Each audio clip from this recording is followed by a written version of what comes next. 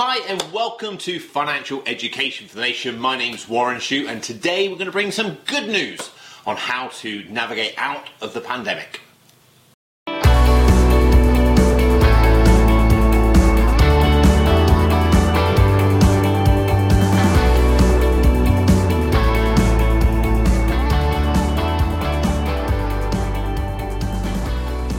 This episode has been sponsored by Idealo, the price comparison website. Hey, welcome. So I hope you're all keeping well, and I thought with all the doom and gloom and negativity around the world, we'll bring you some good news, seeing as though the national press struggled to do so. Negative Event World Service was how news was described to me the other day, which I thought was so appropriate. When I listen to some of the news channels, I just think, geez, there's some actually good stuff going on. Why don't you report on that? So we're going to keep this show a bit more upbeat and talk a bit more about good stuff. And one of those good things is actually, in the last few months, consumer spending on credit, no, let me rephrase that, the amount of consumer credit or debt that's been repaid has gone through the roof. It's tremendous. So 7.4 billion of consumer credit, read debt, I always use the word credit, it's debt, consumer debt was repaid in April, which is the highest monthly total since records began for the Bank of England back in 1993. So, hey, if you're a part of that group, give yourself a round of applause because that is absolutely tremendous. It's makes me feel good. It really genuinely does because personal debt is the infection to your wealth creation. It really is. It will just erode at it. And I don't care what anyone says about borrowing money and it's cheap money, this and that. You really just need to work systematically. Don't get stressed out of it. Systematically paying it down. An incredible £5 billion was paid off on credit cards alone. You can just imagine how those people are feeling right now. So that's fantastic. And a typical month, ordinarily, is around about 300 million. So 5 billion in April relative to 300 million. So I would imagine a lot of that must be people who are rate tarting, moving the balances around here, then the other, and they're thinking, well, I've got no interest on those. I'm getting some interest on my savings, and of course now Bank of England interest rate is down at 0.1%. They're not getting interest anywhere anyway, so they might as well just pay it off. But honestly, psychologically, to clear your mind and have a plan, it's just best just to keep it going. It's almost like a diet, saying, I'm going to keep eating a little bit sort of high-calorie foods because I exercise anyway. Yeah, they might compensate each other a little bit, but the best thing to make your life easier would just be to limit the exposure. So if you've been on furlough, there's a chance, and I do appreciate some companies were furloughed on 100%, and I do appreciate some people were not furloughed at all. My staff wished they were furloughed. But if you were furloughed, the government announcement was 80%. Okay, well, initially it was 80% anyway. So you started on 80% of your income, and the chances are you survived. Does that make sense? It was tough, don't get me wrong. It's got to be tough. If you're used to 100% and it goes down to 80 overnight, that's tough. There's anxiety, there's worry, everything else. But you made changes, right? You made changes. And what I wanted to try and do is just sort of say to you, what would happen if you continued on this path, living on 80% of your income? How would your future self pan out? Now, the audience here is very, very broad. So we have some very wealthy individuals who listen, and we have some people who are making ends meet. Okay, and that's why I try and keep it diversified in the content. But looking at an average income, so the principles are the same. Okay, looking at an average income of £30,000 a year, so around about the UK average income for a full-time employee, £30,000 a year. If you saved the 20% of that money, so it's about £400 after tax, and you put it into a pension scheme, and that pension scheme grew at an average rate of 6p a year, which is, I gotta say, is pretty realistic historically. Okay, and I know there are pundits saying we're going into a low return environment and stuff, but ignore that, the negative news world service. Just keep focused on the example. £30,000 income. You save 20% of that income, which was £400 a month. You put that into a pension scheme over a 20-year period. So we've got to take our mindset and stop thinking now and stop thinking tomorrow and think future. Okay, and this is something my wife would struggle with, to be fair. But I think after 25 years of being a financial planner, it's all future planning. It's all future planning. Okay, so £30,000 income, saving 20% of your income in a pension, which is about £400 a month at a 6% annual return. Have a guess how much you think you might have over a 20-year period. Over £250,000. Over £250,000, approaching £300,000 actually. So that's a tremendous amount of money. It's a massive amount of money. There was some research out, I think it was AJ Bell, who did some research saying that you need an average pension of about £450,000. Okay, so that's over halfway to meeting your target. Now, I don't buy in on these averages because you may not be average.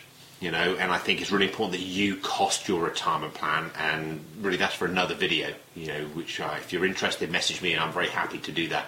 But you've really got to cost your retirement plan, and I talk about the rule of 300 to calculate how much income you need and stuff. But if we're saying on average salary, £30,000 a year, saving 20%, £400 a month, and put that into a pension over 20 years at 6% return, you're looking around about £250,000 to £300,000 lump sum, so £250,000, well, phenomenal. And if on average you need 450, that's a massive chunk. Now, even if you struggle to make the 20%, because I appreciate going back to work, holidays, life kicks in, there are additional costs. You saved some of it. It's all about making that change, putting something away. To put it in some relative perspective, Aegon did some research and they said to us that the average pension scheme is around about £50,000. So I don't like those figures, if I'm honest, because I think what they've probably done is they've looked at the number of pension schemes out in the marketplace and then divided by the total amount of money saved into pension schemes. Whereas the reality is some people might have multiple pension schemes. Some with very small pots that they've decided not to move, and others that they focus on. So it's really the average pension per person that I think is more important. But I've not yet seen that figure. So if you've seen that figure, then please message in and let me know.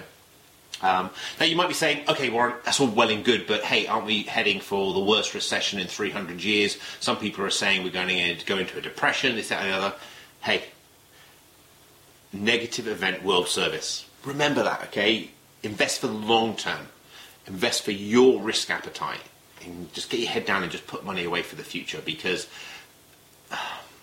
I've heard it so many times. Over the years, I've heard it so many times. People saying, it's different this time. And do you know what? There's a great argument every single time why it's different. This time they're saying that it's global. Everyone's been hit at the same time.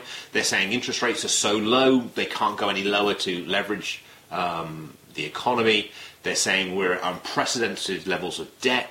And I don't disagree with any of those points. And they may be right, but they also may be wrong. High quality companies will make a profit, invest globally, and only accept the level of risk that you're willing to take. Let me give you an example.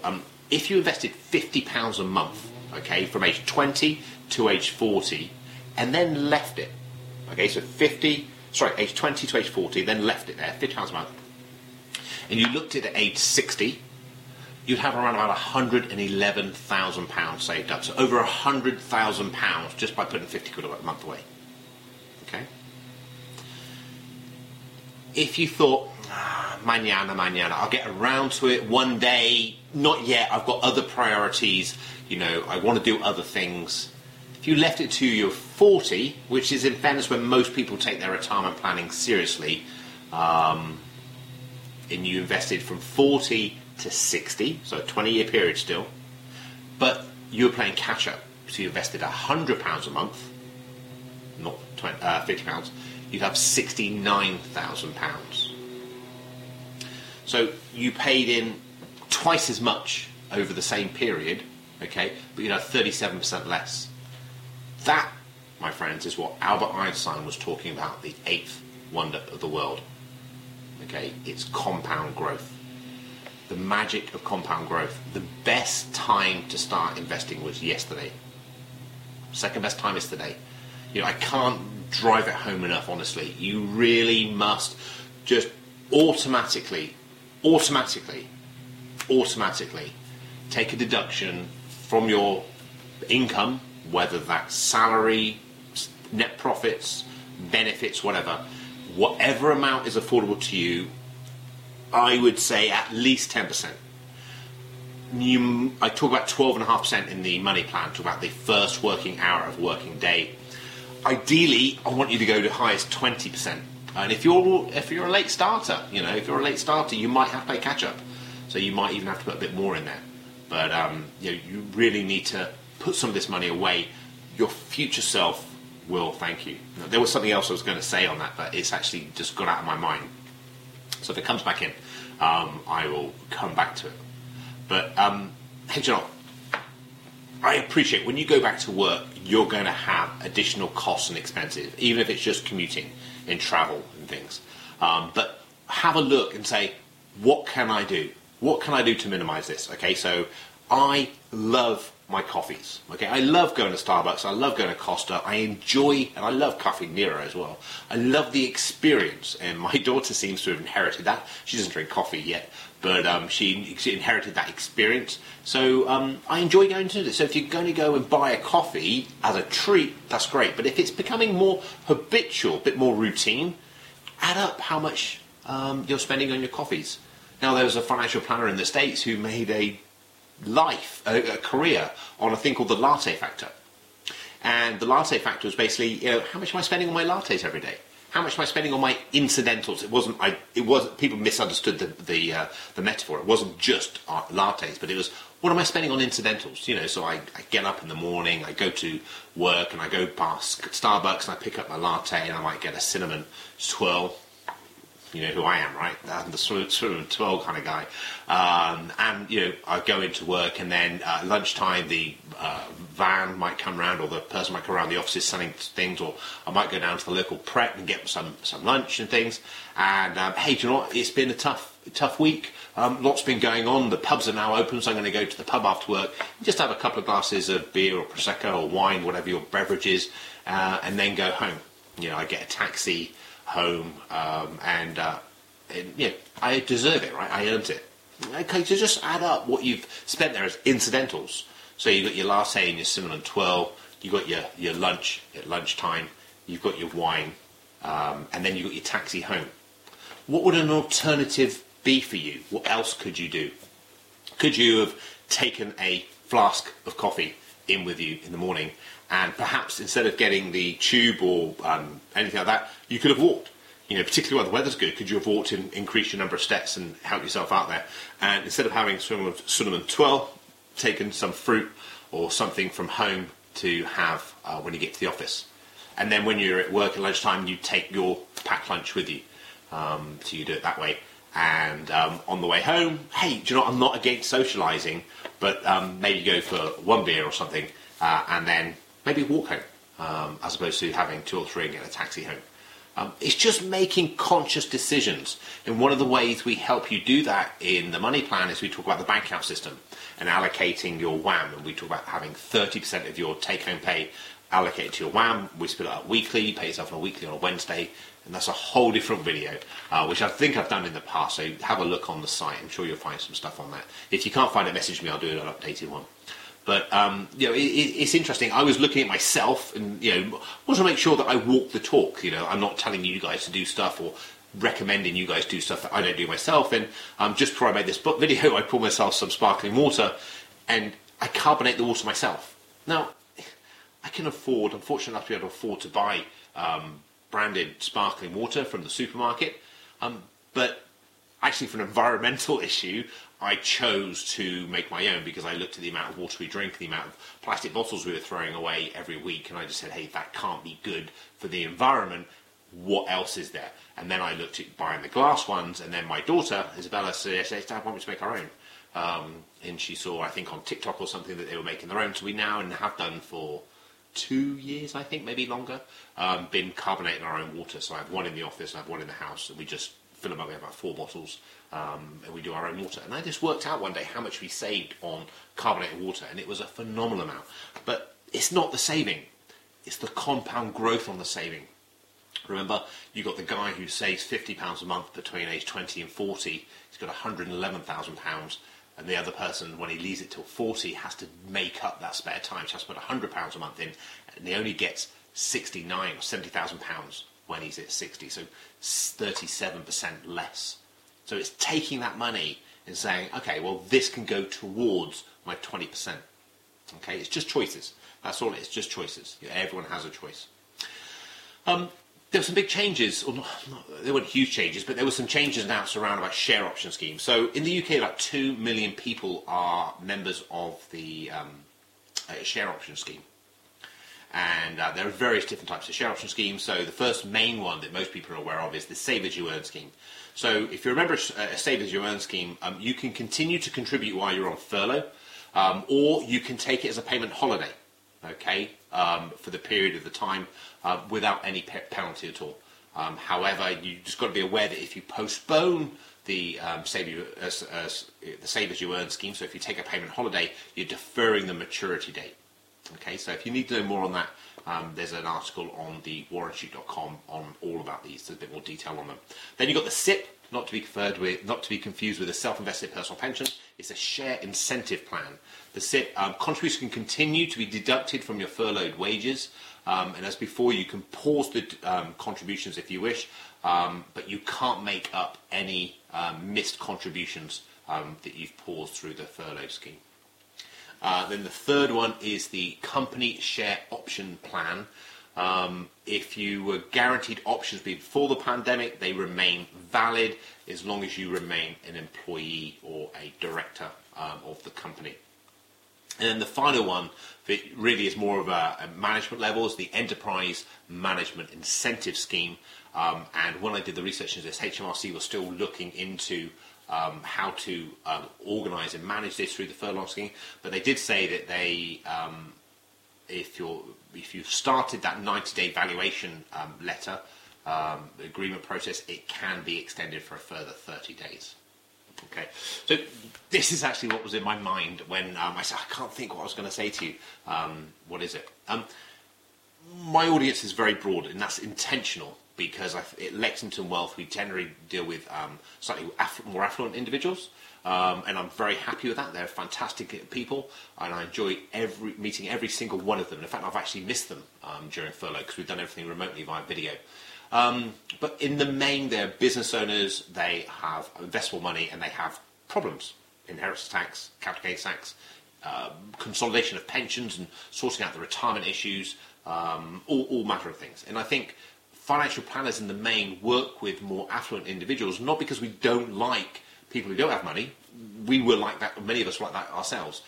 It's just that money is a type of commodity that we work with, and therefore we can add greater value to those. So my own firm, Lexington Wealth, I decided to go down the money plan route. So I keep Lexington Wealth going. I'm looking after my clients, and we're still taking on clients. So if you feel that you would like to speak to me, then please reach out. Don't feel you're too small. I'll always have a conversation with you over the phone. Always point you in the right direction. And if our services aren't right for you, I'll point you and tell you what to do. We have an online investment service called Lexo. So for people who don't need our full financial planning service or invest money, they can use Lexo. And we've got the money plan and we've got these. So I kind of feel I'm doing my best to reach the UK. Our full service offering with Lexington Wealth, our online investment with Lexo, and our education side of things with the money plan. But so some of the people who listen to this might be on benefits, might be just sort of starting out, might have had a setback. Life is like that. And the most important thing is you have a vision and you know where you want to go, because nothing is impossible as long as you believe in what you want to achieve and you just take consistent action over time to work towards it. But if you are at that level and you're thinking, hey Warren, do you know what, it sounds great you saying invest £100 a month into my pension, but my food bill every month is £100 and I have nothing left over. There is a scheme called the Help to Save scheme. The Help to Save scheme is backed by the government, it's run by the government, and I believe it's a fantastic opportunity for anyone who's on working tax credit or universal credit, so you have to be on benefits to qualify for this, and you can save as little as £1 up to £50 a month, so £1 to £50. So I think everybody who's watching can afford £1 a month. Now, a pretty bold statement, but come on, guys. I think you have to put some effort in to get something out. You know, it's like the person who wants to get in shape but doesn't want to go to the gym, doesn't want to stop eating pizza and drinking beer. You know, you've got to step up to the mark and meet me here. So between £1 and £50 a month, Help to Save scheme.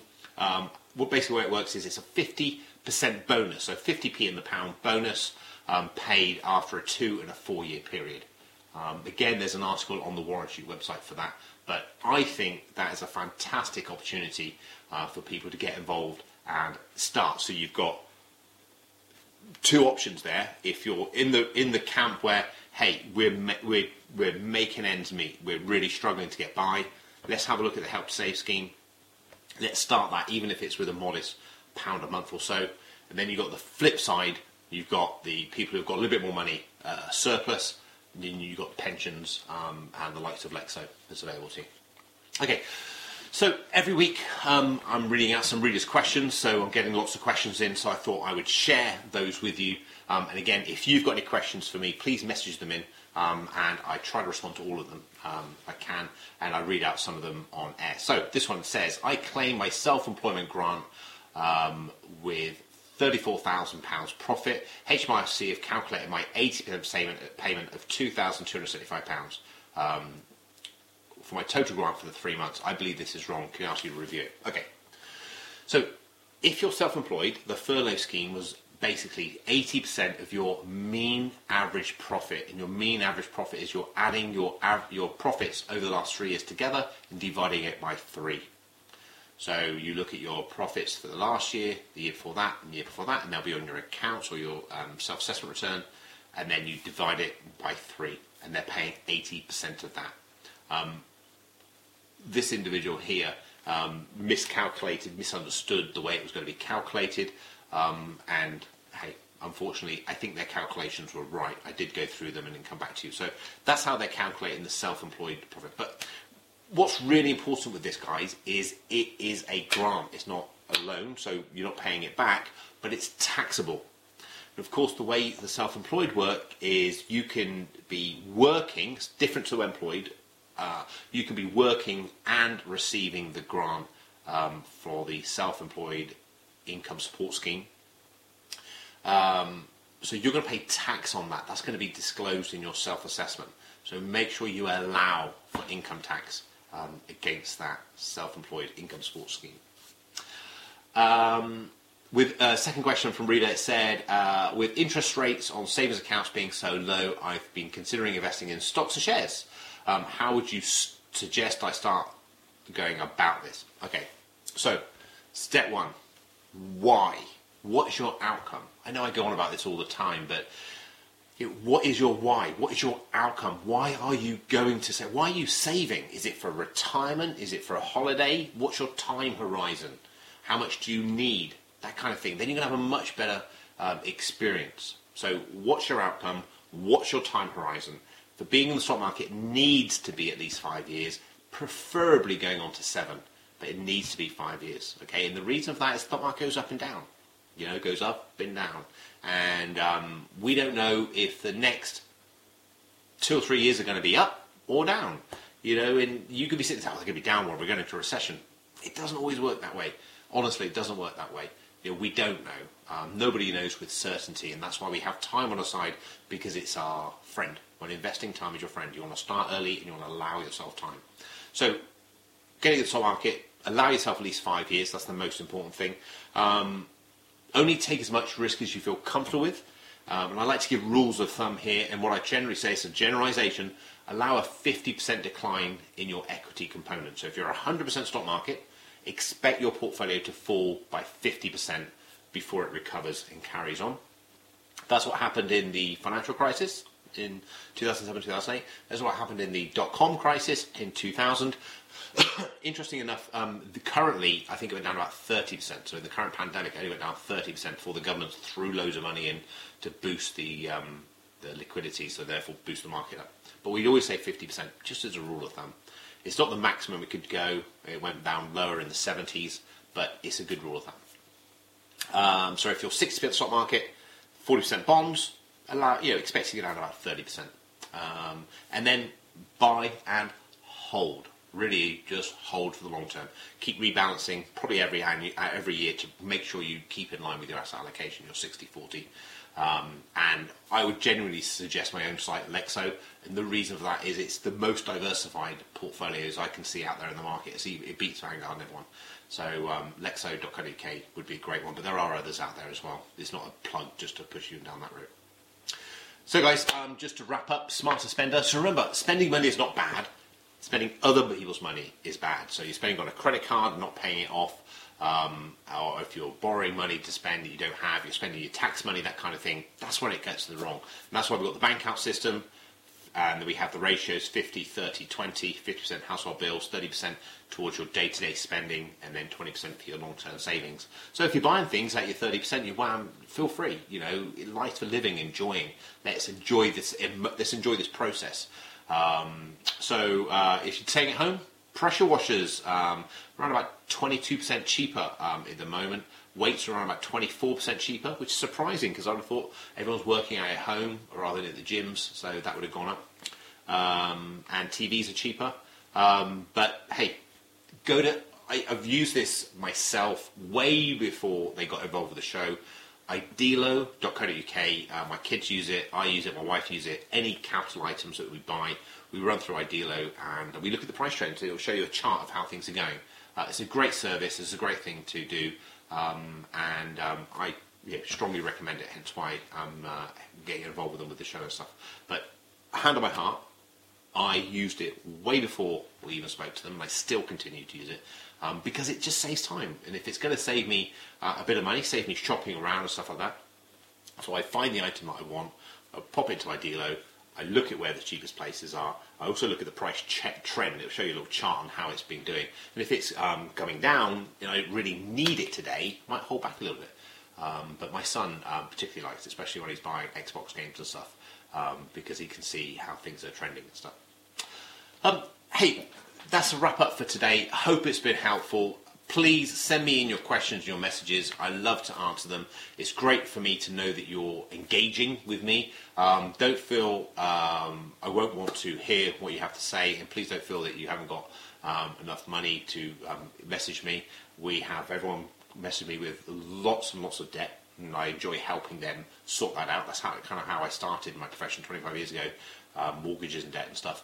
But likewise, I spend most of my days planning retirement plans and estate plans and more complex structures for individuals with trusts and such like, because I'm a weirdo. It excites me. I enjoy it. But hey, thank you for listening. It's always a pleasure. My name is Warren Shute. This is Financial Education for the Nation. Until next time.